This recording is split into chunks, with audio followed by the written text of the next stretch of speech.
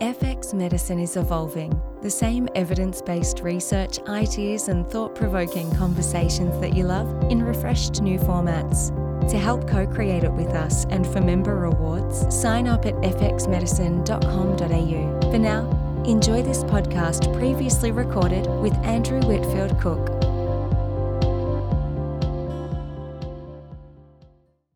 This podcast is intended as healthcare practitioner education only and is not a substitute for medical advice, diagnosis, or treatment.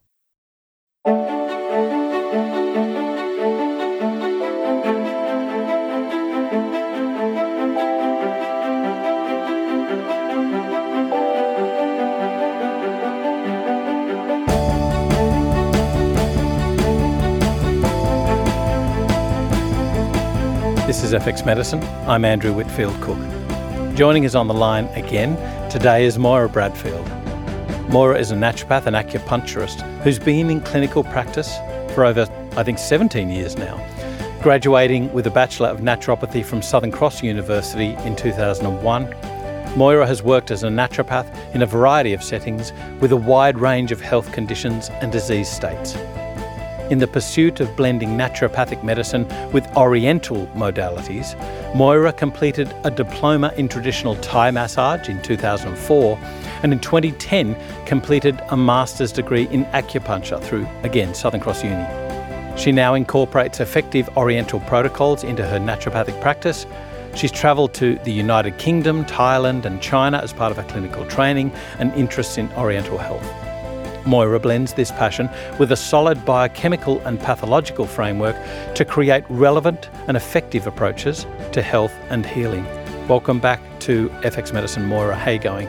Oh, very well. It's a pleasure to be back. Today we're going to be talking about the estrobolome. Let's first go into a definition of this. What is the estrobolome? So if we break estrobolome down, which is what I like to get my students to do, and we look at the suffix of it, which is OME or OM, which in molecular biology tells us that we're looking at the totality of some sort. So we're looking at the totality, essentially, of estrogen and estrogen metabolism with a focus on the microbiome, essentially, in the human body and how that's actually interacting with estrogen. So obviously we're talking about gut health here. We often overlook that. We tend to sort of compartmentalise the hormone as the hormone without regard for how we metabolize the hormone. Let's go through these major influences though. So what are the major influences on the estrobolome? So we're talking about, you're right, we're looking at gut health again and the many influences that microbiomes and their genetic or their gene components and what they actually code for and produce, and then how they interact with the human organism and how the human organism is also feeding itself.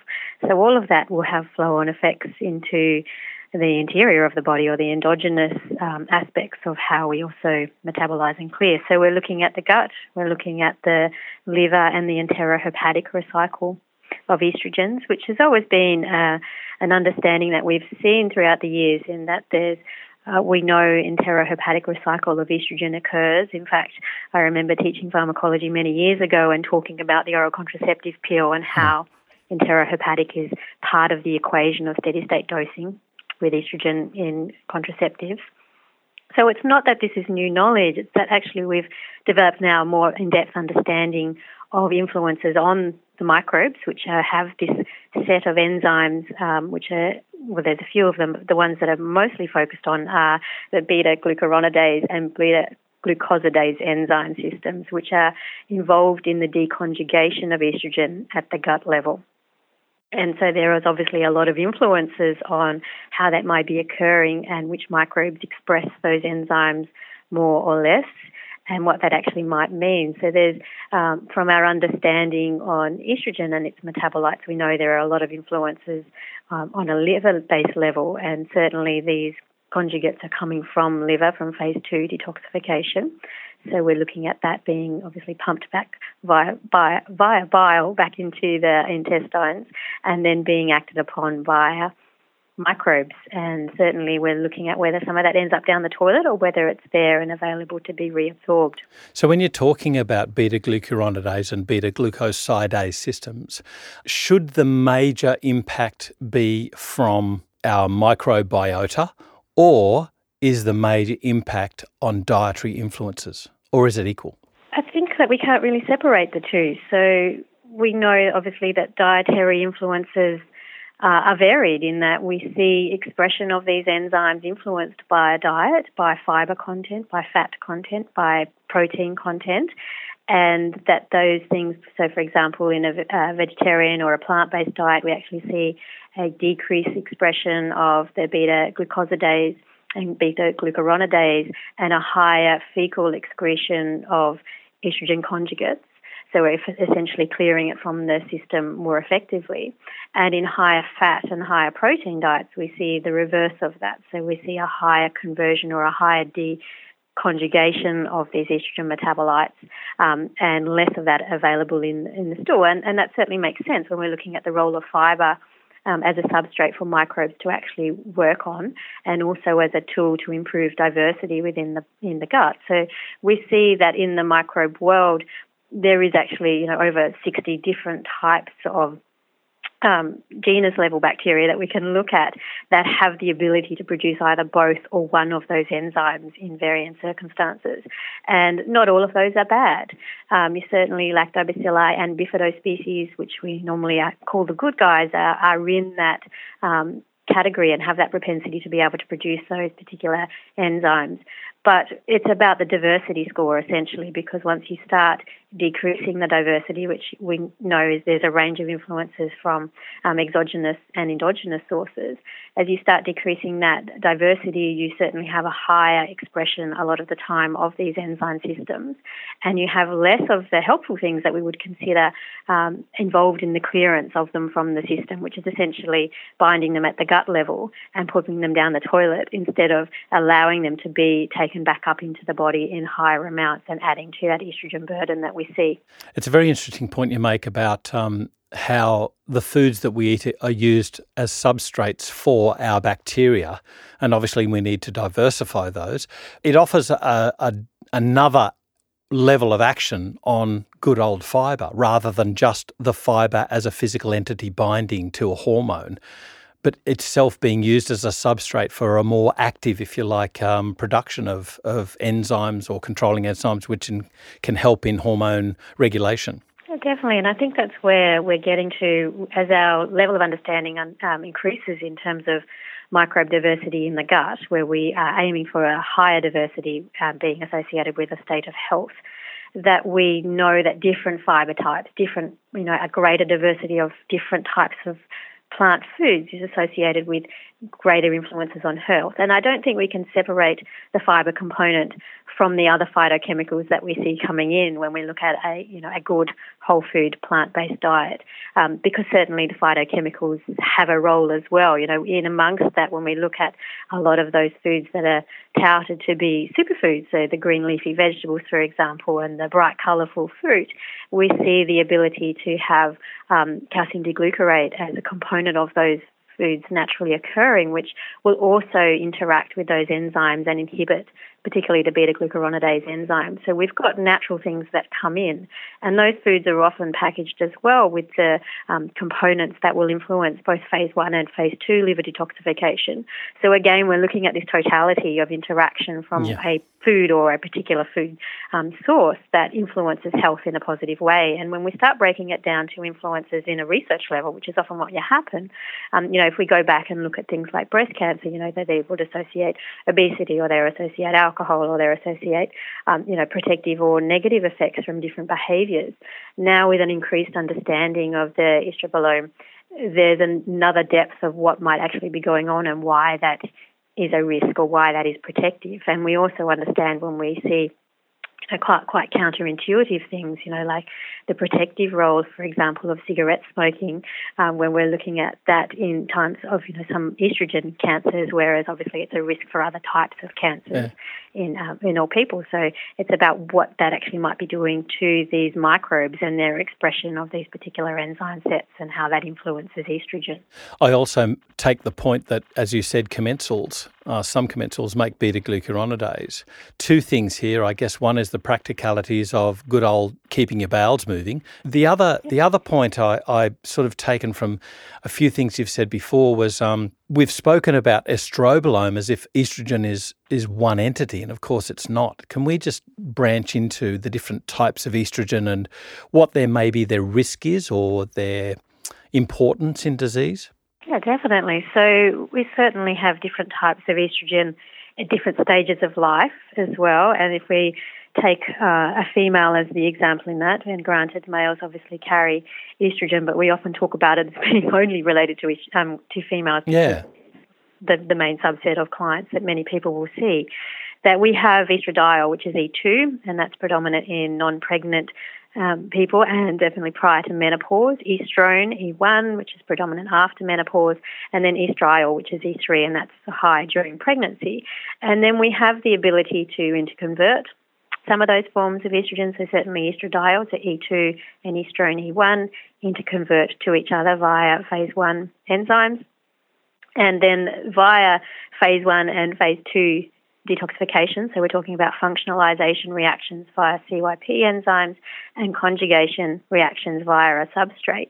We have then the further conversion of estrogens down into metabolites. And many of the listeners may be familiar with, or they learned at school, for example, that we have the 2 hydroxyestrogens and the 4 hydroxyestrogens and the 16 hydroxyestrogens, and they will be further converted into methyl or catechol forms of estrogens. But the reality is that we're talking about quite a long carbon molecule, 18 carbons in an estrogen or an estrogen form, and that the carboxylation, can occur on any of the carbons on that molecule, and that's where our 2s and 4s and 16s are coming. So there are 1s and 2s and 3s and 4s and 5s and so on right up until 17. And in each of those categories, we have a range of metabolites. And our understanding of those is really unknown. These things obviously being metabolites, we know when things go through detoxification reactions or through the liver, that the fate of something is that it's either becomes less active or it becomes more active. And it depends upon what's acting on it and what else acts on it after that.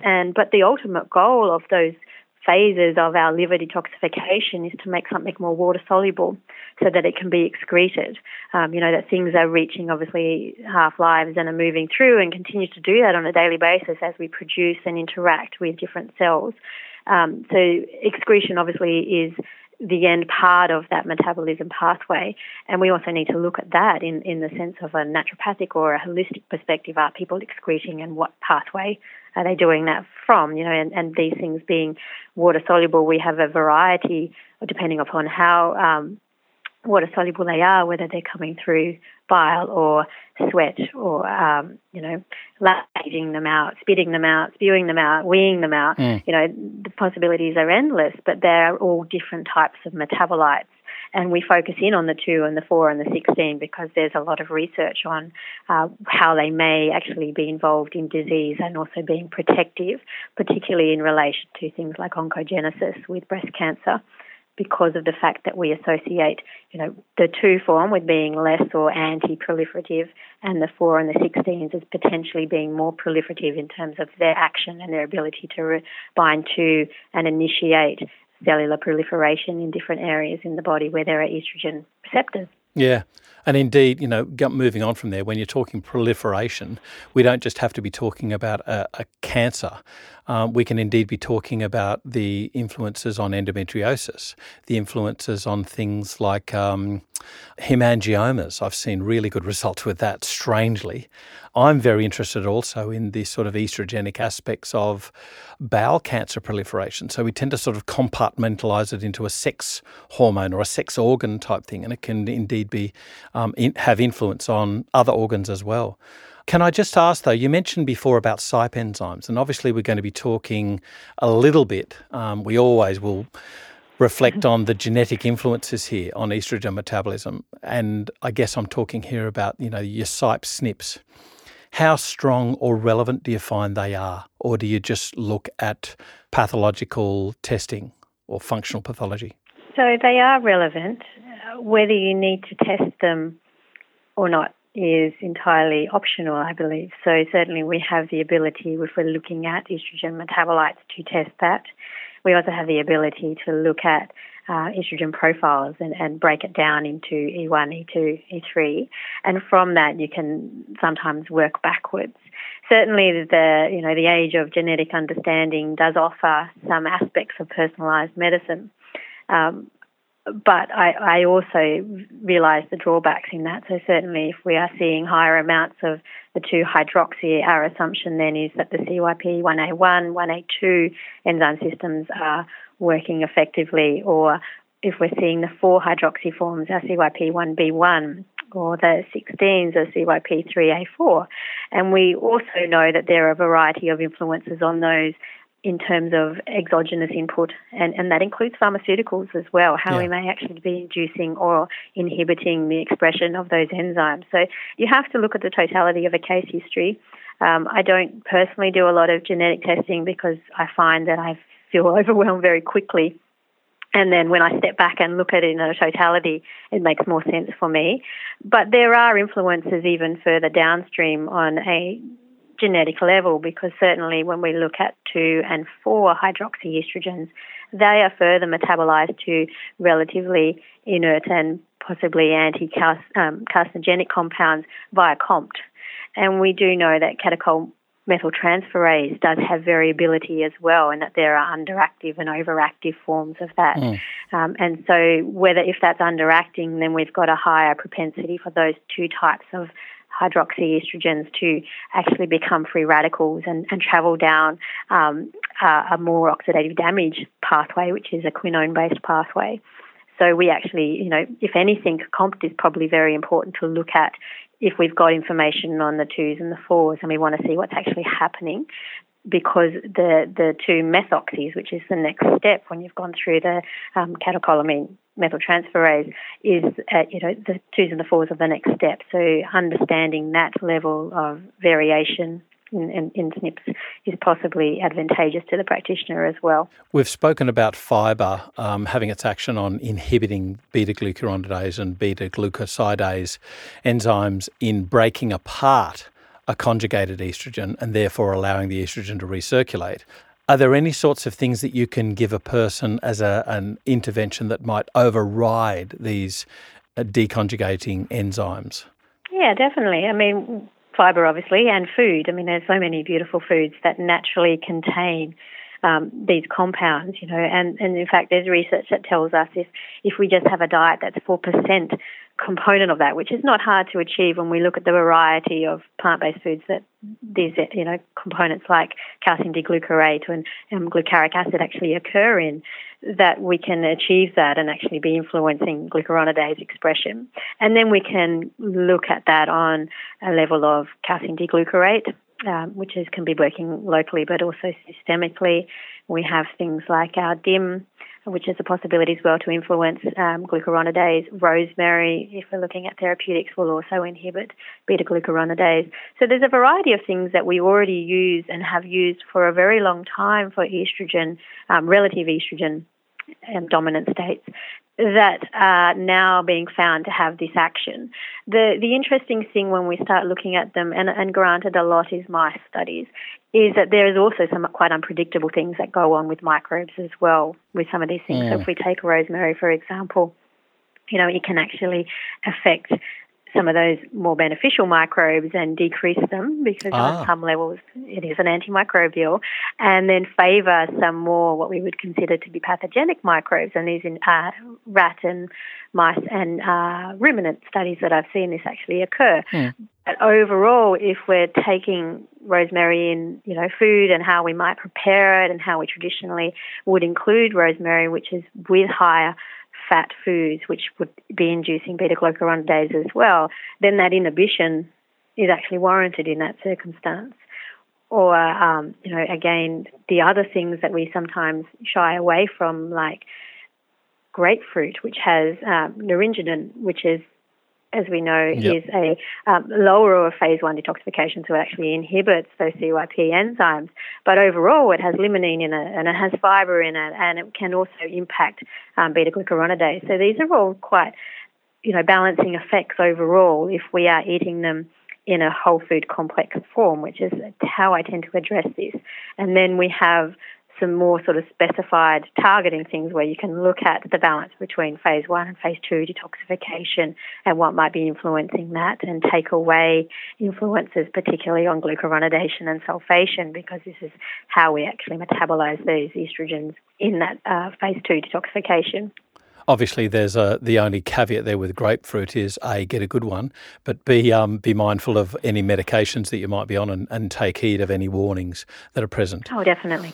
Yes, because obviously inhibition is a problem when we're wanting to clear. I mean, it could be a problem if that's all you were having as well on an estrogen level, because you are completely going to change how that's metabolized in the body, and not necessarily in a favourable way, in that you would end up with higher amounts of circulating estradiol and estrone, and they can obviously have potential health repercussions as well. So looking at ways that we could favour estrogen metabolism down to the 2-hydroxy forms and to the 2-methyl forms, then those are the things that may have longer term outcomes. But we are essentially then decreasing active estrogen as well, and that's not always suitable for everyone. So this still needs to be personalised medicine. And granted, this issue that you mentioned before, that the impact of estrogen obviously is not just on cell proliferation in oncogenesis, that it does impact obviously uterine tissues and other tissues, breast tissues and things like that in the body. And we need to consider that as well, in that we can modulate and affect benefit, but we can also possibly push things too far if we're not considering the other levels of interaction that occur. And so sometimes if we're interfering with how something may be hydroxylated, we can actually induce, if we're not considering COMT, we can induce things like anxiety, which obviously is not a great outcome for your client either. Not a great outcome. Now, you've mentioned fibre before. I think we need to delve a little bit further into that, because you've got different types. You've got different, on the gross level, you've got soluble versus insoluble, but then you can also go on a micro level and talk about the different molecular lengths. Can we discuss that a little bit? Do you favour one over the other? Sometimes I favour one over the other if I have a snapshot of what might be going on with the microbiome. So if there's some sort of genomic information that I have, and then that would dictate to me what type of substrate or prebiotic fibre I might actually be using for the colonic bacteria, in terms of, encouraging what's going on and changing ratios around that. But in an overall look at it, it for me is purely about increasing the diversity of plant foods in somebody's life. And because when we look at it and someone will sit down in front of me and say, oh, yeah, I eat vegetables, and dietary recall then reveals that the vegetables are in their evening meal and consist of a cup overall and maybe a few spinach leaves at lunch underneath a piece of fish, then that's not necessarily for me the amount of vegetable nor fibre that I want in somebody's life. No. So all of those things are, insoluble, soluble and resistant are important in the interplay of what might be going on, because we have them being substrate and fuels and, inducing obviously short-chain fatty acid production and butyric acid and all of those beautiful things that we find to be preventative for some types of issues in health. And we also are requiring, if we're looking at things like calcium D-glucarate and also indole-3 carbanols, which we find in those cruciferous and Brassiaceae family, that there has to be a certain level of acidity for them to be able to convert as well. So we want to encourage healthy short-chain fatty acid production, healthy digestive processes, so that we can optimise any therapy, whether it be supplemental or dietary, that we're putting in play for that particular person. You've previously mentioned DIM, diindolylmethane, methane, and you've just mentioned indole-3 carbinol. Can you give our listeners a rundown on how they're similar, how they're different, and what are the issues facing these two nutriments, and particularly in supplemental form? Yeah, so indole-3 carbinol is produced by members of the cruciferous family. So we're looking certainly at cabbages, radishes, cauliflowers, broccolis, Brussels sprouts, Yum. daikon radishes, all of those beautiful things that we want our clients to be eating anyway. And many of those have the calcium D-glucarate that we also want to be supplying, and can affect directly aspects of phase 1 and phase 2 liver detoxification. So all round, fantastic foods to be including. And if we focus on indole 3-carbinol, so this is an isothiocyanate, so it's a sulfur-containing molecule within our cruciferous family, and that's a lot of them. That's what they're known for. And its conversion under acidic conditions is to DIM. And so there's a lot of research on both of those compounds.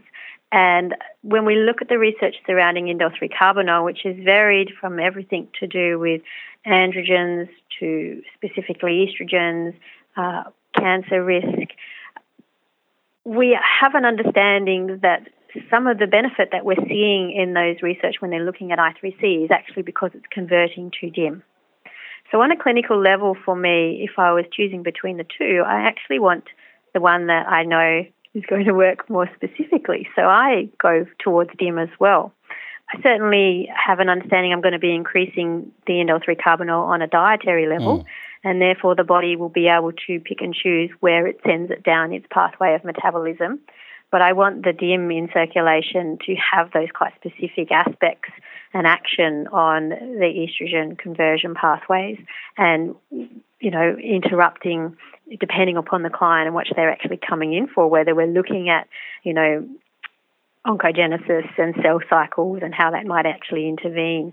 Because, the more you go through that research, the more we realise that they actually are talking about DIM, even though they're labelling it or calling it I3C at the beginning. I mean, there is always a conversion, and there are other metabolites granted from that starter compound, and certainly we can't overlook the fact that they may be having actions that we're not aware of as well.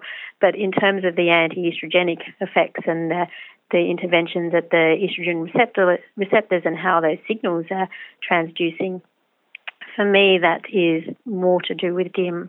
And therefore, if I'm trying to influence what's going on with hydroxylation pathways via those CYP enzymes, then I would go down a DIM pathway. What about things like broccoli sprout extract, though? Do you find that it can have a major effect clinically on estrogen balance or estrogen issues with your patients? Personally, not a major effect. So I have had clients where we've done DIM and then we're moving into, say, a conception phase. And for me, I don't necessarily want something in play that I'm going to have to drop if conception has occurred. So I would want a much more, subtle regulation of hormones. So I will use broccoli sprout extract in that way. It has an effect, granted it has an effect, as because we're looking at a more concentrated form of these vegetables. But it doesn't seem to influence those ratios in quite an extreme way, or we're looking at over time. But if you are playing and manipulating on multiple parameters, then certainly broccoli sprout extract is a valid intervention.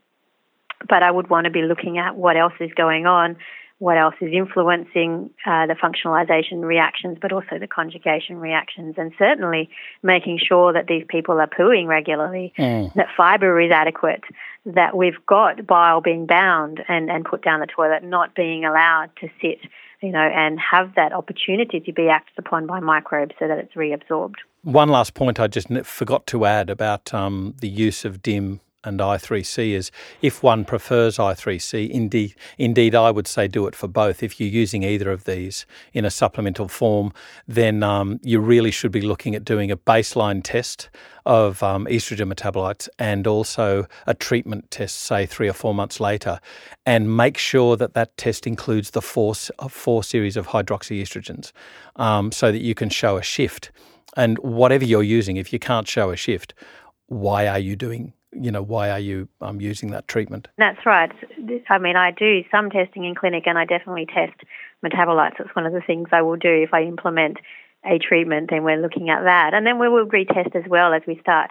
I mean, my whole precept in clinic is not to have people on supplements forever. Yes. So there has to be enough lifestyle and modification in play that I can move somebody away from a supplement basis. And again, that would be part of a retest. Are our ratios moving? What is it that you're doing that's not compliant, because we have other inducers. Certainly alcohol is a huge inducer. Non-steroidal anti-inflammatory drugs will affect sulfation. Food dyes will affect sulfation. Deficiencies of cofactors, molybdenum, for example, will affect sulfation. If people are using aspirin on a regular basis, we're affecting glucuronidation. So we have to make sure that those things are controlled for as well. We're hopefully moving to an optimal place of health, rather than just using supplements, not changing lifestyle, particularly in this case. What sort of xenoestrogen influences have we got coming in? What type of level on the body level is not clearing and metabolizing effectively, and why? And how do we actually address that? And also things like sleep, and not just how it affects your body per se, but also how it affects your microbiota. And the last one, of course, is exercise, good old exercise. Do you practically tend to concentrate more on the dietary influences, the bowel moving properly, making sure that they're drinking enough water, and all of these really basic lifestyle things that we all should be doing before you go gung-ho with liver herbs and dump a whole lot of bile out into the bowel and potentially overwhelm the ability of the fibre to conjugate that? How do you practically intervene here, and what does it show up as in your patients? Yes, I do now. I think probably in my younger years I would use herbal medicine that would be stimulating bile flow without actually considering bowel elimination, but now that's the primary thing. People need to be having a daily bowel movement. It needs to be the remnants of yesterday's food that are in that bowel movement, not last week's. And we need to make sure that they are clearing, because transit time will affect what happens with those bile acids, whether they become secondary bile acids, whether they're reabsorbed, deconjugated, and we certainly know that will also change microbiome diversity, and that will favour bile acid resistant microbes and their influence on health and, digestive symptoms like IBS is quite huge. Yeah. And even things like the presentation of SIBO, which we probably need to talk about soon. So for me, I think that going back to basics and making sure people are eliminating through their elimination pathways is the basis of estrogen and dealing with estrogen on this level. And then the flow-on effects of that are that your microbiome should actually be able to adjust to that and express itself in a way where the beta-glucuronidase activity is sufficient. Because even if you have a eubiosis, if you had a gut that is balanced and considered to be diverse, you have the enzyme production by these microbes.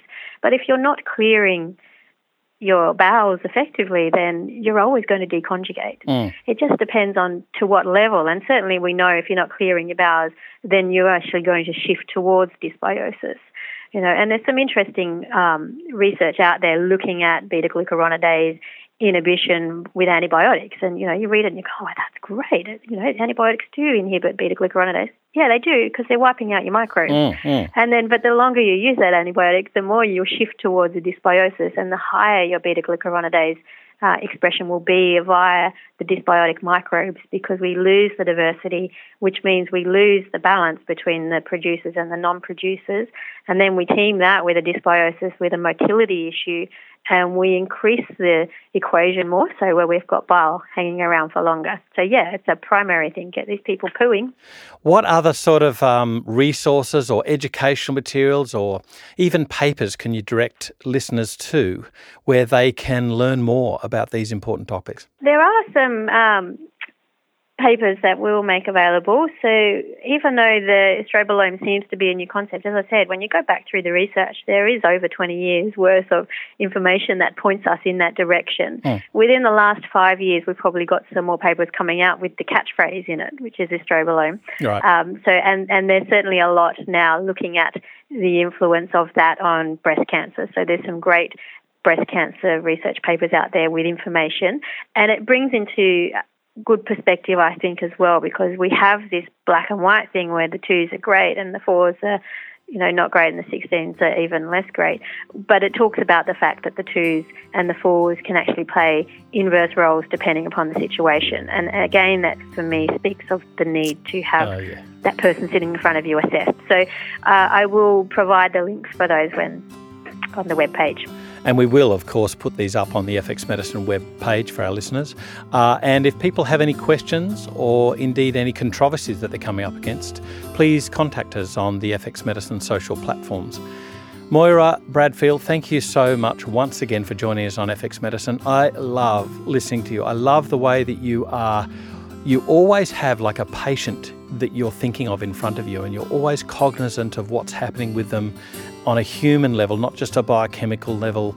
You're very mindful of their lifestyle and their affordability of supplements, and you take into account their totality when you're treating them. I love it about you. It's why I admire you so much. Thank you for joining us on FX Medicine today.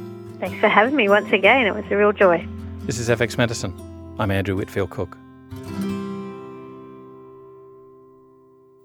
NATEX 2021 has ended, but you can still get access to all of the recorded trainings and presentations through the NATEX Bundle or Naturepreneur Library. Gain instant access to the Naturepreneur resources, courses, trainings, meditations, and recordings that will inspire, motivate, and teach you to leverage your unique skills, master your mindset, and grow your business as a practitioner. Find out more and get access by visiting tammyguest.com/naturepreneur-experience.